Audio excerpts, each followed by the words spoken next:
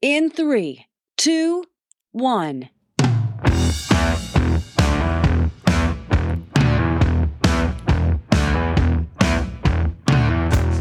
Most businesses just try to be better than their competitors, constantly fighting for every bit of market share. If you're looking to stand out from the competition and authentically define, develop, and ultimately dominate a new category of business, you'll need to answer the questions: what's the problem you solve? What solution must exist? And why are you that solution? So if you're looking to dominate your market, then you're going to enjoy my conversation with best-selling author and award-winning columnist Kevin Maney.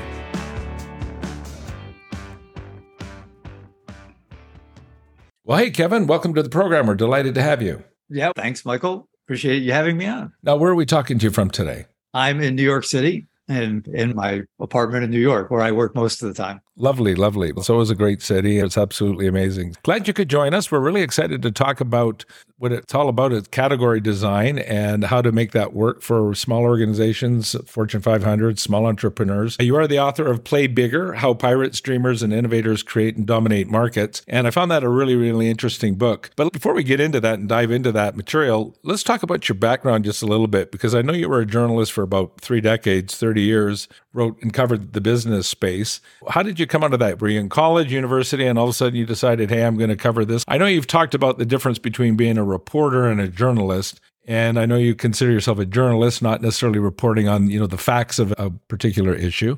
What prompted you to go that direction? Yeah, so I grew up in a town called Binghamton, New York, and Binghamton, New York it's actually in this little pocket of towns, and right next to it is Endicott, New York, which is the place where IBM was essentially born. And I grew up with an enormous sort of IBM presence in my life. So I always knew I wanted to be a writer of some sort, and journalism seemed like a way to be a writer and actually get paid for it versus trying to write like a novel or something. I had no particular necessarily interest in business or technology. But when I graduated from college, they had a couple of openings, and they were like ones that I thought would be pretty crappy jobs, like being the night cops reporter chasing ambulances. And one of the other openings was as a business reporter. And I said, I'll try the business reporter thing. If you're going to be a business reporter in Binghamton, you're going to cover IBM because that's the biggest act in town, or was. It's completely gone from there now. And so I started writing about IBM, and I found that I really liked it. It just was a nice fit. But it turned out to be one of the great accidental career moves of all time, because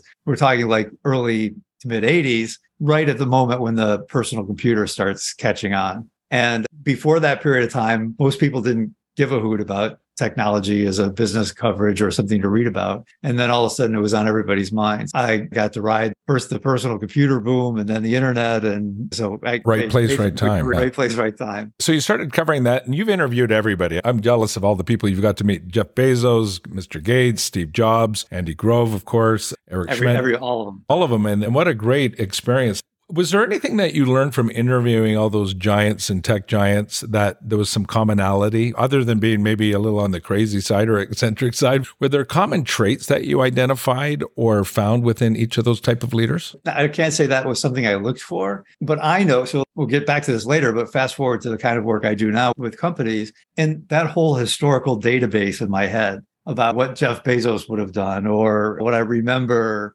talking to Bill Gates about it. And these are all the same kinds of problems and opportunities that come up with companies today. And it's wonderful to be able to draw on those things. I'm oftentimes working with a room full of, 32-year-olds who don't have a real historical sense of what's happened in technology before, what's worked, what hasn't. These problems have been solved 100 times before. And from all of that background, all those interviews and all that time with these companies, I can bring that forward and tell them stories and talk about what's happened in the past and why this thing won't work or this thing might. So it's a hugely valuable background. It was my 25-year-long MBA. Oh, absolutely. It's a PhD is what it is. And you start to see patterns, and they're all my generation as well and came into play. So I remember having the first IBMs, the XTs, the floppy disks, when the first Macs came out, the bookstore. I remember buying books from Amazon when it was just books. And today, everybody, they grew up with cell phones and they're on 7, 8 generations. They don't even know what it looks like. I was cleaning out record albums. I told my kids they were the first CDs when they were still vinyls.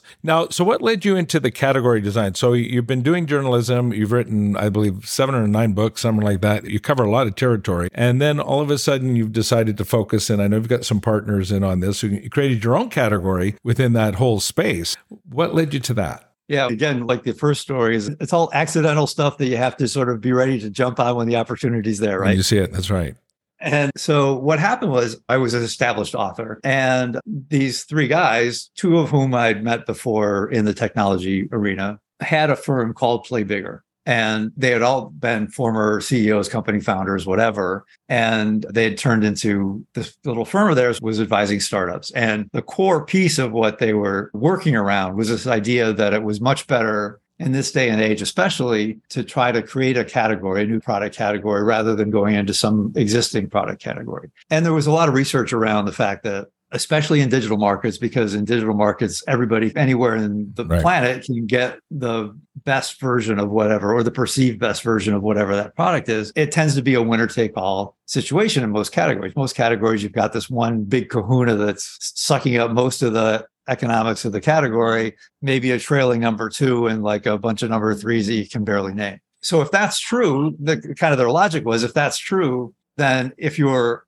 a company founder or a CEO, why would you not want to do everything you could to be the one that creates and wins a market category and becomes that big kahuna? Even if the category is smaller than some other big category, you stand to have more success by being the winner of that category than by being a second or third. And so if you go in with that logic of, then the next sort of reverse engineering thing is, how do you do everything you can to manage to be that company, right? That winner. That's what they were already doing, but they didn't have a full sort of menu of a discipline that was all pieced together and made sense. They just had that idea and their experience from running companies. And they got in touch with me and said, we'd love to host you for dinner. We think we have some interesting ideas. Maybe there's a book there. And so we had dinner, and I knew from all the writing and work that I'd done that their central concept about categories and category winners and winner take all and stuff was right and was interesting. The rest of what they had wasn't together yet, but I thought, yeah, there's something worth exploring here. And I like these guys. So it's Al Ramadan, Christopher Lockhead, and Dave Peterson. And at least it'll be fun to do some work with them. Let's figure what we figure out. So we started going down that path, and it really clicked. The four of us really clicked. And honestly, I have to say, I think you might have read something I wrote about this, was that the 2 years or so I spent working on this with them probably is the most fun I've had as a writer in my life. Because we had a great time talking about the ideas. We met at Christopher's house in Santa Cruz. We'd spend a day in shorts and flip-flops and having a scotch at the end of the day and the whole thing. And we were a very irreverent, challenge the status quo kind of bunch. So the conversations were both really fun and interesting, but also it allowed me to translate that into the book. So the book is very irreverent and chatty, and there's a lot of throw some F words in there every once in a while, because that's the way we were, right? It reflects the way the conversations went. And so I wrote this book with these guys and came out 2016. And I was already signed up to do the next book. I had another book I'd already started to work on by the time that one, Play Bigger, came out. I thought I was an author, and that's what I was going to do. There you go. But what happened was Play Bigger came out, and it had an immediate and big impact. And it's been the best-selling book I've ever been a part of, and certainly the most influential book I've ever been a part of. And it quickly turned into venture capitalists and CEOs and whatever calling us and saying, I read the book. You got to help us do what you wrote about in the book. And so they already had their consulting business, that they were already doing this. I wasn't a part of that, but they basically I ended up starting a separate but kind of sister consulting business doing the same thing as they are. We're all friends. It's not competitive, but we started Category Design Advisors to essentially, they were getting so much work, they couldn't do it all anyway. So it was because of from the book. So I started doing this, what we wrote about in the book, and it became a profession. It's what I do now. And by the way, it pays better than journalism. No, I would imagine. That's good. Now, you're a co-founder of Category Design Advisors, and to help companies identify and define and win new market categories. So let's start for our audience with an explanation of what you mean when you talk about category and category design. Let's define our terms. Yeah. So a category is essentially like a space that exists in people's brains, right? You need this thing. And if that space doesn't exist, whatever product you make or whatever your company is doing, it doesn't matter all that much. A good example of that is how hard has Facebook been pushing the metaverse on us? And yes, there's a core group that understands and likes that, but the general public doesn't have a space in their heads for, oh, I really need to be in the metaverse, because actually Facebook has pretty much failed to create that category in our heads of, I need this because it's going to be this important thing in my life for this. It's going to solve a big problem for me. Yeah. Another example I like to talk about is with electric cars. So if you think about 20 years ago, if you and your family were going to have a conversation about what car do we buy next, there was no conversation that was, should we buy an electric car or should we buy a gas powered car? The only thing there was a gas powered. Even though there were some electric cars that were being made, it just wasn't a space in people's minds where you thought that's one of the options here. And if Tesla had been tried to be a major car company 20 years ago, it had nowhere to go because that category didn't exist. So Tesla actually had to create the category of electric car in our heads. They created this image because before that, electric cars were usually something that was very expensive and not very good. And it was a Honda that wasn't very exciting. And so Musk managed to create this new category of electric car in our head that was about really cool cars that had this great software and they accelerated super fast. And at the same time, they were environmentally good and all. And suddenly this category of electric cars now exists for not only Tesla, but Ford and GM and Volkswagen and all these others to sell into. Yeah, everybody's doing it. Yep. What we talk to with companies is that some companies come to us because they have this amazing vision. They've built this really cool product, but they don't have that space in people's heads yet. So how do we create the space? How do we tell people about the problem that this new technology is going to solve that they never thought of before? So they have a pull, they have a demand for this technology. They're not trying to push it on people and then everybody thinking like, I don't know what this is for. Other companies come to us because they've been grouped in a market space with 25 other companies, and they're at best going to get a few percentage of market share out of that particular space. And they're saying like, we're not getting noticed. How do we take what we have and know, but build an adjacent new category that makes us seem different and helps us stand out and convinces customers to come to us rather than us having to try to sell to people who think that, why am I not buying from the big shot in this space? Right. So the whole concept is it's kind of an inside out look of strategy. It's how do you discover what this category that you need to create is? And then once you figure out what that is, how do you put words and a campaign around it so that people understand what the category is and why your product is the solution to that category? Your messaging and the different messaging. Can creating a category work for all types of businesses, product and service alike? Absolutely. I'll tell you this, there's a great recent story that, because I get this question all the time, is how could you create a category in some old space that's been around forever and whatever else? So in Portland, Oregon, there was this young woman who got frustrated because she loved watching women's sports. And she'd go into the typical bars, typical sports bars, and they never would put a women's sports on, or maybe there'd be one screen and then 5 screens of, So she got this idea. I'm going to start a new kind of sports bar that only shows women's sports. And actually, she gave it the most brilliant name ever. Instead of calling it a sports bar, she calls it the sports bra. Sports bra. Yeah, that's good. Perfect. You'll remember that one. But so in this space of ancient space of a bar in a town, and this is not a global, this is one place in one city, she created what is an entirely new category of bar, the women's sports bar. And she's gotten a lot of attention for it because it's so unique and so interesting. And you know what? I could see if she's really smart and ambitious, she could create a chain of these things all over the country. So you can create a category. It's just a matter of understanding what's not there, what's missing in the world. Instead of going in and doing what everybody else is doing and just saying we're doing it a little bit better, go in and find that new space, that new missing, and create a solution to that missing. It's probably simple, but it's not easy. Michael Gerber, remember in his book E-Myth, and where he talked about we work too much in our businesses and not on our business. And what you do in your organization, you come in and you actually work on the business and look at opportunities. And to your point, I think you can create differentiation, uniqueness, distinctive value, a category, and disrupt a category. An example comes to mind when my programs I'm talking, I talk about auto body shops or for car repair. And I say you take it down to a normal auto body repair place and they say, hey, we need your car for 3 hours. It's going to cost $250 to fix your car. Do you want to ride to work, or you can sit in our waiting room, have a donut and a coffee? The ride to work was something unique in the day. Now, of course, everybody does it. But what if a new guy comes to town? What if Maney comes in and he's got this new auto body shop and it says, we'll come to your home tonight at 8:00. We'll pick up your car. We'll work on it all night long. We'll have it back in your driveway with keys and paperwork in the mailbox by 6 a.m. Would you pay a premium for that? And when I ask audiences, most audiences go, heck yeah, I can't be without my car all day. So they would pay 15, 20% more, but it's having a crew that works at night. And so I've actually had clients who have gone and gone, hey, we're going to do that Tuesday nights or Thursday nights. Those who want to work overtime, we're going to pay you more, better opportunity. Because a lot of businesses operate their businesses for their convenience, not for the convenience of their guests or their clients. Yeah, I think you could do it to a dental office, whether you're a lawyer, whether it doesn't matter what. It's about taking time and looking at what's not being served in that area. But yeah, good point. This episode is sponsored in part by Rainmaker Digital Solutions, featuring Active Campaign. Looking to drive growth with customer experience automation? Active Campaign, the #1 marketing automation platform for e-commerce, B2C and B2B companies, gives you the email marketing, marketing automation, and CRM tools you need to create incredible customer experiences. Active Campaign is the platform we use to reach, nurture, convert, and grow our business, and you can use it to grow yours.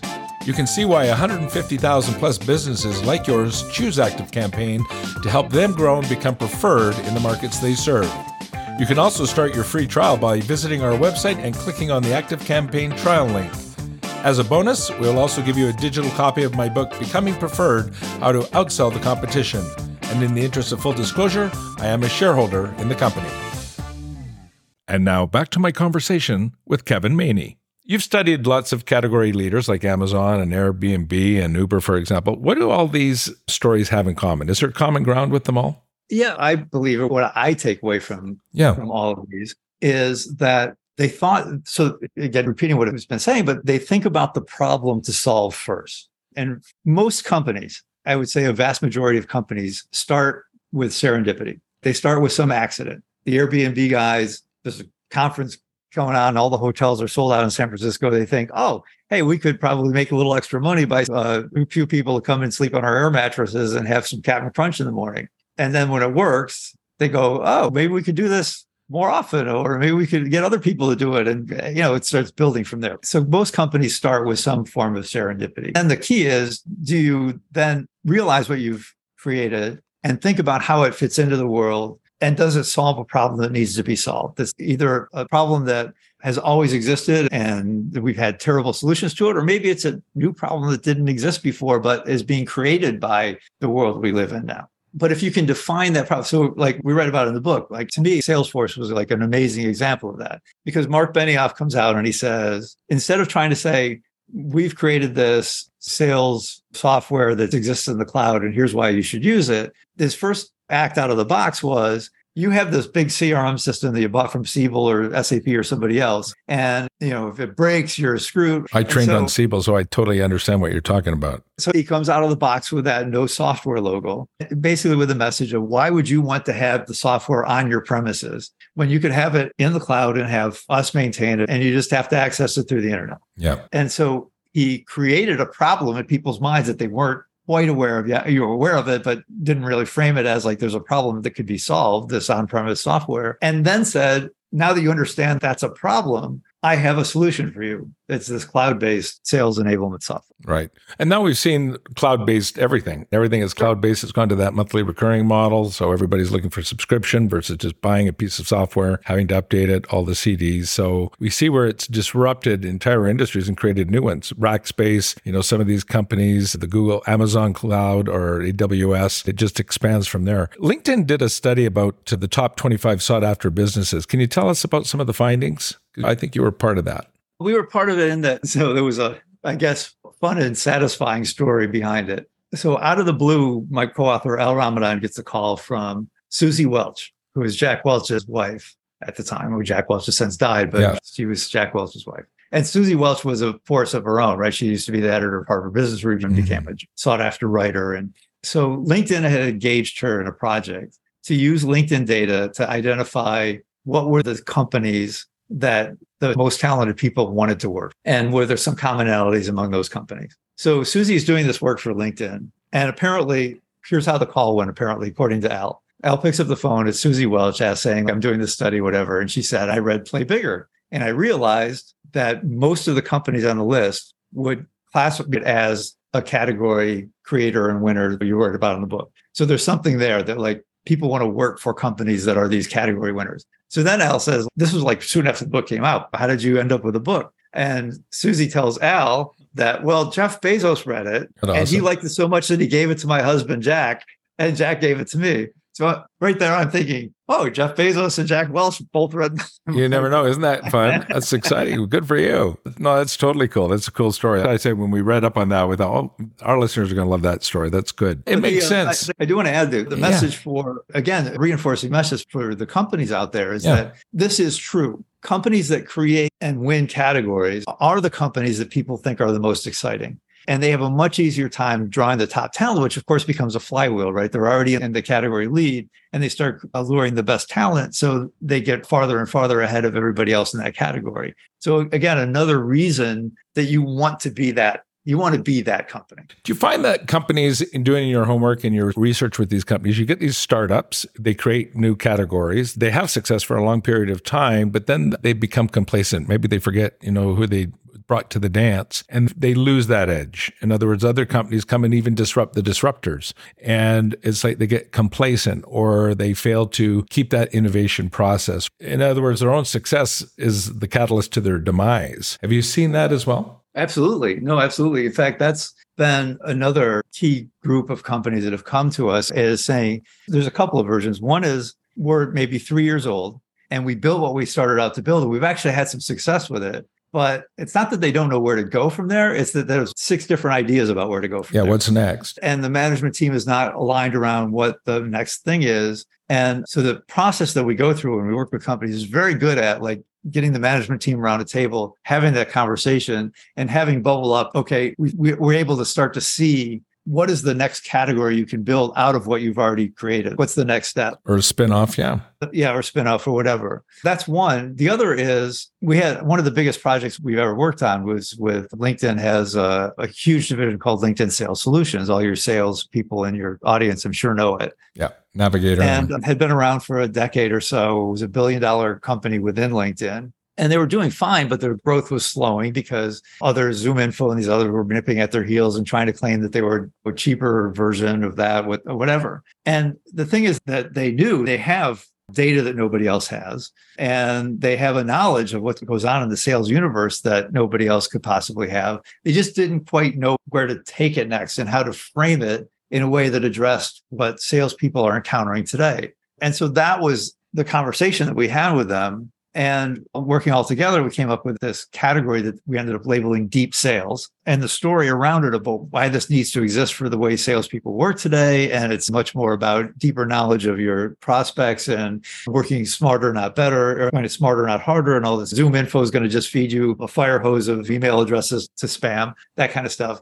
And just by having this new story to tell about a new sort of era of product that they could build, re-energized the whole division and re-energized the people that had to sell this product to people. And they've been going gung-ho ever since. It was a real re-energizing sort of a moment for them. And I do think that that can come out of these kinds of conversations. Yeah, it's like a business remodel. All of a sudden, you're back in, you're liking your old house starts to look good. It's now functional again. Because things change quick, as we know with technology. A lot of our listeners, Kevin, are business owners, entrepreneurs, and they're feeling like they're lost in the sea of competition while they're trying to become industry leaders within their markets or the verticals, how they started their businesses. How do they know when it's the right time to stop competing that way traditionally and start creating and competing by creating a whole new category? Now? Immediately. Get into it. Yeah, exactly. Well, here's what we will always tell people is that if you are in a space where there is a clear category leader, there are very strong cognitive biases that happens in people's minds.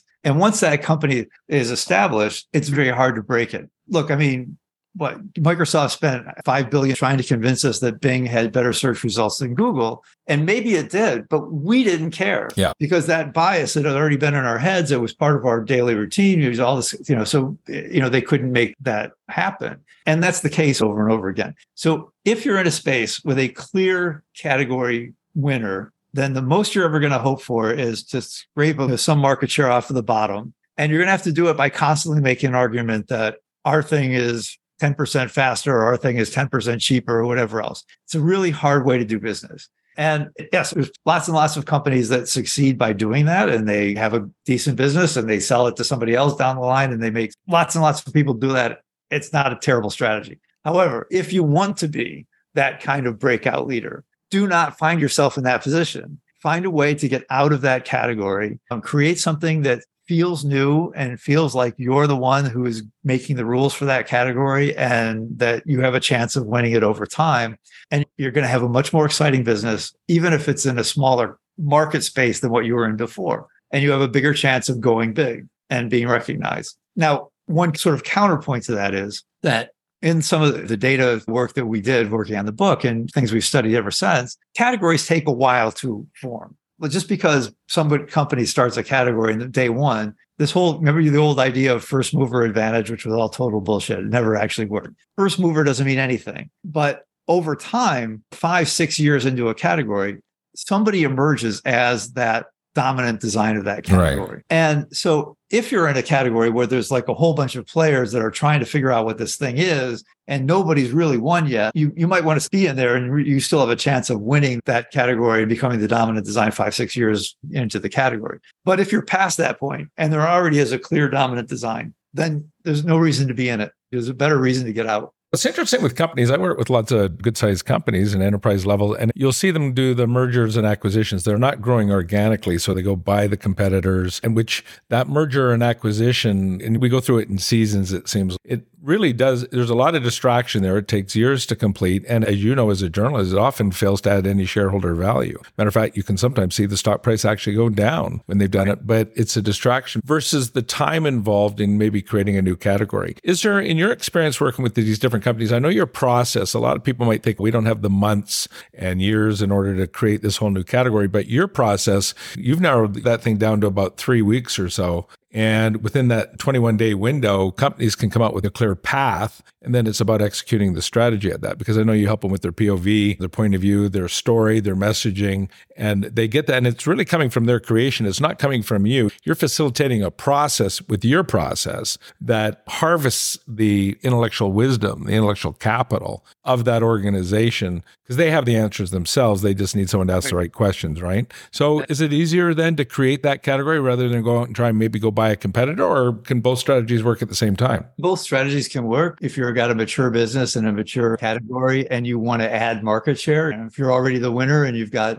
70% of the share and you want to buy a competitor and soak up another 10%, that can be just a solid business decision. But in the long run, creating new categories out of the business you already have. Who's been brilliant at that has been Bezos at Amazon. Yeah. And he built a retailer, realized he had all this computing power, built another, what was at the time a brand new category, essentially, what's Amazon Web Services, basically cloud computing Everybody uses them. Apple, Google, everybody uses them. And everybody followed them. He tried, not as big, but he tried to create a new category around Kindle and ebooks and all that. And constantly Alexa, which has not been a huge success. I'm looking at the one on my floor.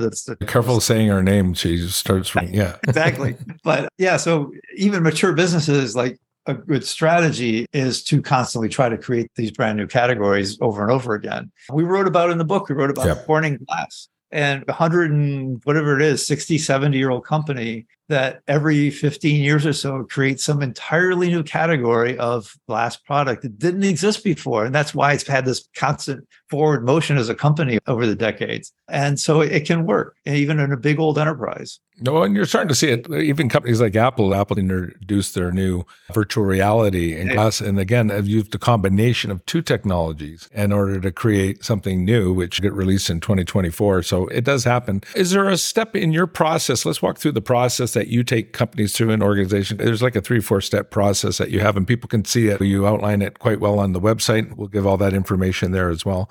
What's the first step in the category design consultation process? We understand that companies don't, especially tech startups, right? They don't have like ages to go through a process. And so we try to do this in a very condensed way, 3 weeks, 4 weeks, and you go from the starting point to having a fully fleshed out vision and POV document that describes it, all that. So step one really is, we call it discovery, right? It's about, we just need you to answer some questionnaire stuff, send us material that tells us what you do and why you do it and stuff we can study. And just, as you also said, we don't come in saying, we're going to be McKinsey and study your market and come in and tell you what to do. We believe you know what to do. Right. You just haven't formulated it quite yet.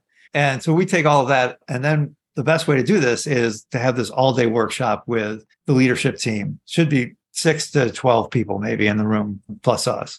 And we just lead this conversation that, at the beginning anyway, focuses a lot on what is the problem that needs to be solved? Does the world need you to exist? And what is it that you can do and bring to the world that is going to matter? What's the missing that's out there that needs to be solved? Because I know you have these kinds of conversations too, that it's a weirdly hard problem for people in the business to answer. They've been running this business for years, and you ask them, what problem do you solve? And they have a terrible time to answer because what they want to tell you about is, oh, but our product does this. And no, I'm not actually what your product does. What problem do you solve? And it leads to a very interesting. Not what it is. People don't buy what it is, what the widget is. They buy what the widget does. I'm an iPhone user. I don't care the form. Matter of fact, if it's laying on the table next to other devices, I can't tell which one's mine. They all look the same, but I buy it because I'm unleashed. I buy it because I can be on a river in Europe talking to clients and they have no clue where I'm at. It's got my phone on it. It's got a camera on it. It's got my email on it. It's got my browsing, my reading material on it. That's why I buy it.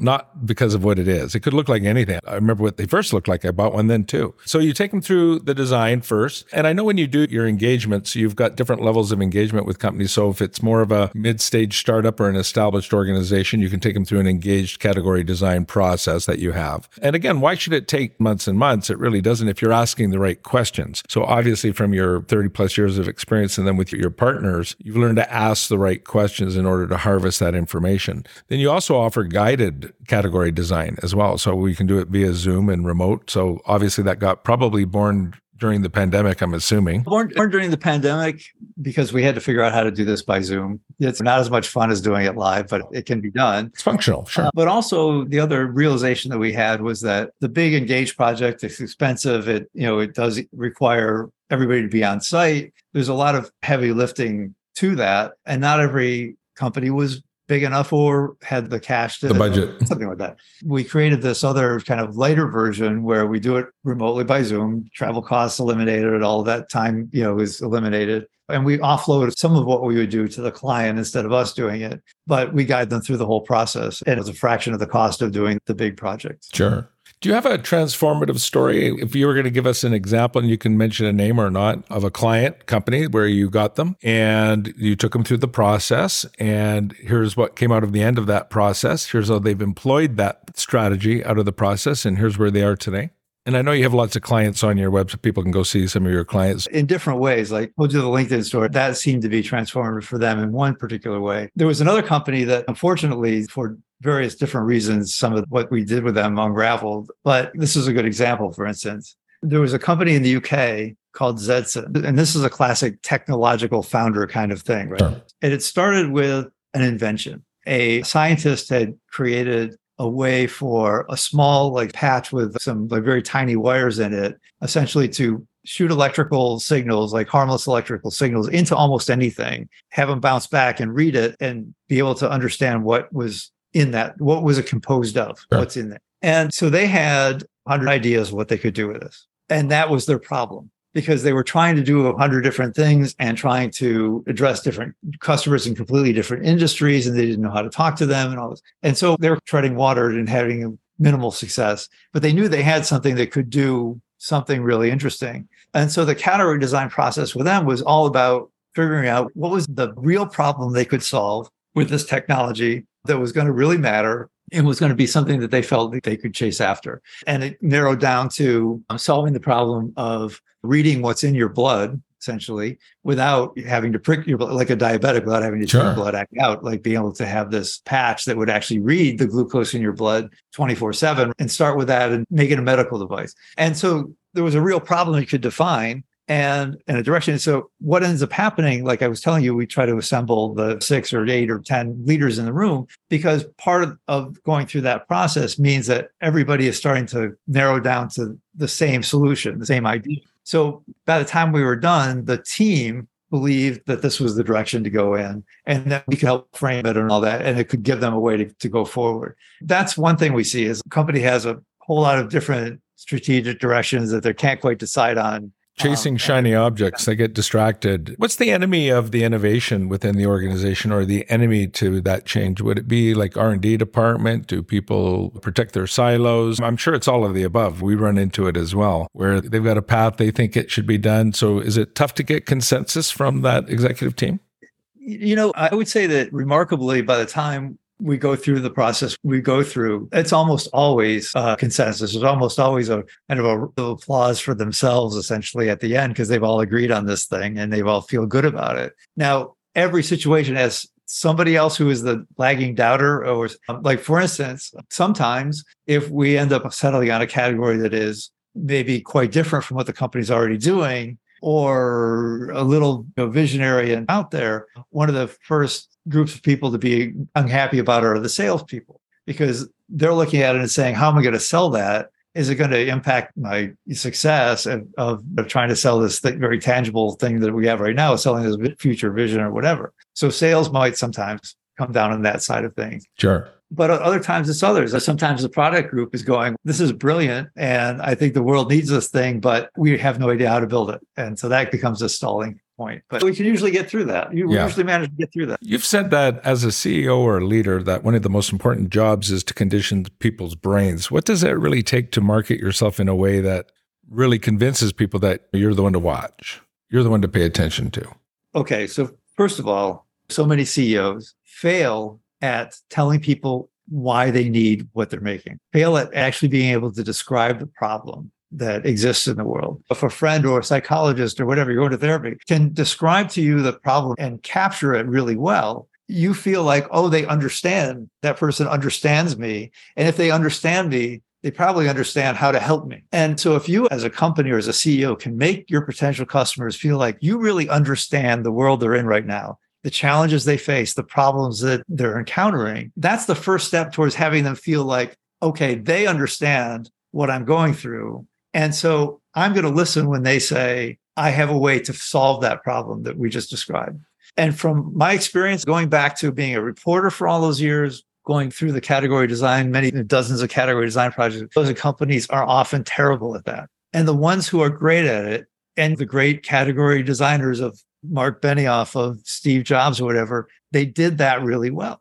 Steve Jobs, I think you tell the story, his big line was, I want to put a dent in the universe. And everybody goes, hey, that's awesome. That's cool. Let's do that. So it's that purpose. It's finding that purpose and defining why we exist and telling your story. And it needs to be not just a mission statement behind the desk. I can't tell you how many times I've sat and I see the mission statement or their vision statement behind the CEO's desk, and I ask them without looking to tell me what it is. And they can't even tell me. And they can't even tell me. So, no, that makes sense. And in those mission statements are usually what my co-author Chris Lockhead would call a word salad. Yeah, exactly. I can see where the F-bombs start to roll out when you start talking about some of those things too. It makes sense. It's all about innovation. It's always about continually eat your lunch before the competition does. Once they've defined a category and they've gone through the process, are they able to do that again? It's kind of like, and I know you've heard this multitudes of times, you're almost like a psychotherapist for businesses and organizations. You're going there asking all the right questions. You don't necessarily have the solutions. They do. And you assume that they do, but you know which questions to ask. And there's value in that, huge value in that.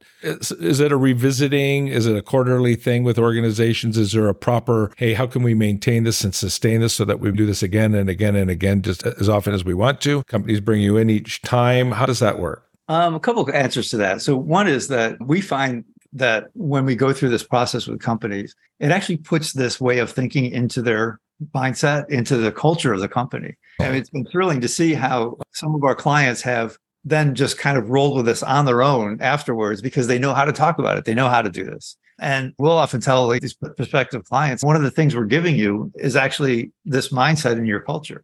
However, the other thing is we like to work with companies that will give us, as part of the fee for us, equity in the company. And we do that because we say, look, we want to have a stake in your outcome too. And we want you to be able to call us 6 years from now and say, we need help with this sort of category thinking thing again. And then we're going to say, well, we're partners and owners. We're just going to do it. We're not going to go and turn our clock back on and charge you again. And that's been a really satisfying thing. COVID, in different ways, changed the context for a number of our clients. Companies that served offices, when people aren't going to the offices, there was a lot of different ways that things changed dramatically. And some of those companies reached back out to us and said, look, the context we're dealing with has changed a lot and our category is going to shift with it. Can we rethink this? We work with them. We actually reached out to some companies. We had this one company that was doing this kind of live personal in-home trainer on your phone. This thing was a very unique way of approaching that. And when COVID hit, it was like, this is manna for you guys. Suddenly everybody's trapped in their homes. They can't go to the gym. How can we frame this category as something that every person who's trapped from COVID would want to use?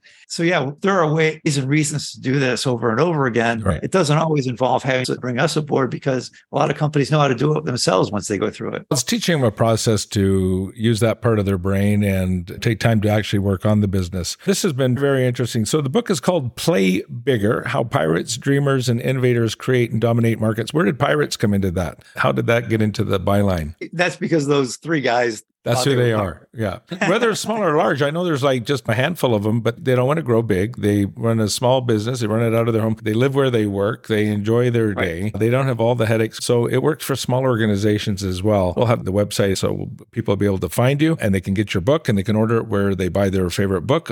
Highly recommend the book. Great read. And thank you so much for sharing some of your strategies, your insights with us. Great, Michael. Thanks for having me on. I appreciate it. Oh, my pleasure. This podcast is created and associated with Summit Media. My executive producer is Beth Smith and director of research, Tori Smith. The fee for the show is that you share it with friends when you find something useful or interesting. This podcast is subject to copyright by Summit Media. Goodbye.